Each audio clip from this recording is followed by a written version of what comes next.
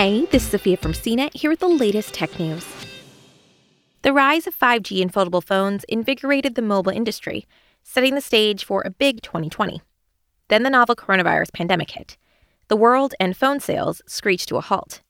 But the funny thing is, in the midst of a global crisis, phone sales bounced back. As the virus was contained and Asia opened back up, millions of customers in places like China scooped up new 5G phones. Handset makers held virtual events and introduced a wave of 5G phones, and carriers rolled out their networks. 5G sales in 2020 ended up being nearly as strong as expected before the pandemic even began, partly thanks to Apple and the introduction of a full lineup of 5G iPhone 12 models. 2020 was supposed to be the year 5G went mainstream, but early speeds were a little underwhelming, so it could be that 2021 is when 5G will actually be noticeably different. Coverage will get better, speeds will get faster, phones will get cheaper. It'll be the year when consumers will actually start clamoring for 5G rather than it being an extra throw-in on the latest device. And 5G will expand to even more products beyond phones as we start to see the promise of 5G fulfilled.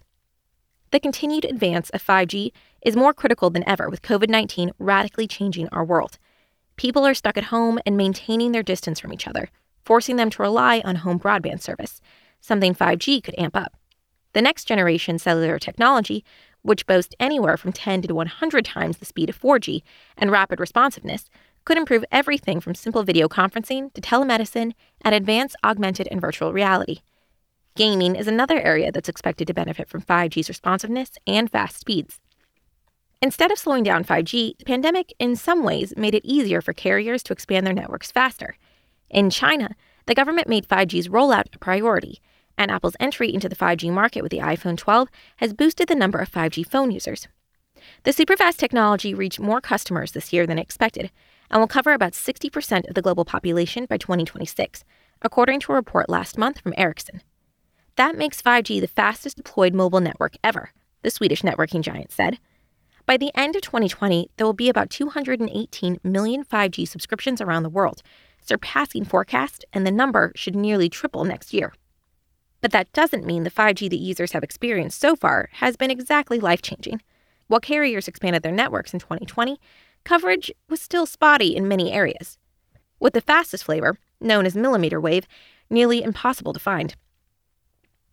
As 2020 progressed, things gradually started to change. Coverage got better, with the 3 biggest U.S. carriers offering nationwide service. 5G connections got faster, about double that of 4G LTE, at least on T-Mobile's low-band network. Phones got a lot cheaper, like the $400 TCL 10 5G UW for Verizon's network, which is a whopping $900 less than one of the first 5G phones, 2019's Samsung's Galaxy S10. And 5G expanded to iPhones, not just Android devices. 2021 will be about keeping that momentum and then supercharging it. For more of the latest tech news, visit cnet.com.